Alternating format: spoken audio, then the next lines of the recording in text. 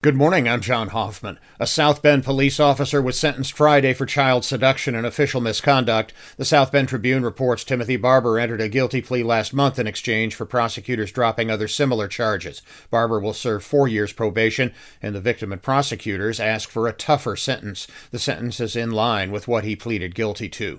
Former President George W. Bush was part of observances of the 21st anniversary of the 9/11 attacks at a baseball game in Arlington, Texas, Sunday. Bush was president at the time of the attacks. The New York Mets wore first responder caps for their game as the traditional observances continued, including the reading of names of the victims at Ground Zero in Lower Manhattan.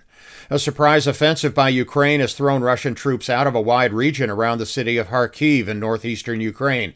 The Russians had built up troops to withstand an expected offensive in the southeast, and the northern attack clearly surprised them.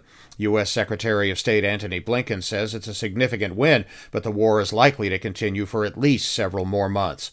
Notre Dame football fell out of the major national college football polls following Saturday's 26-21 home loss to Marshall. The Irish are now 0-2, with California coming to the stadium this Saturday.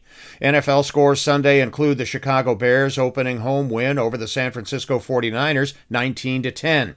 The Colts and Texans tied in Houston 20-20. The Lions lost at home to the Philadelphia Eagles 38-35.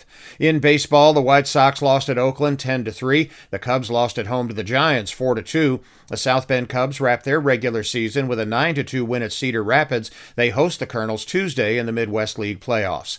I'm John Hoffman on Z94.3.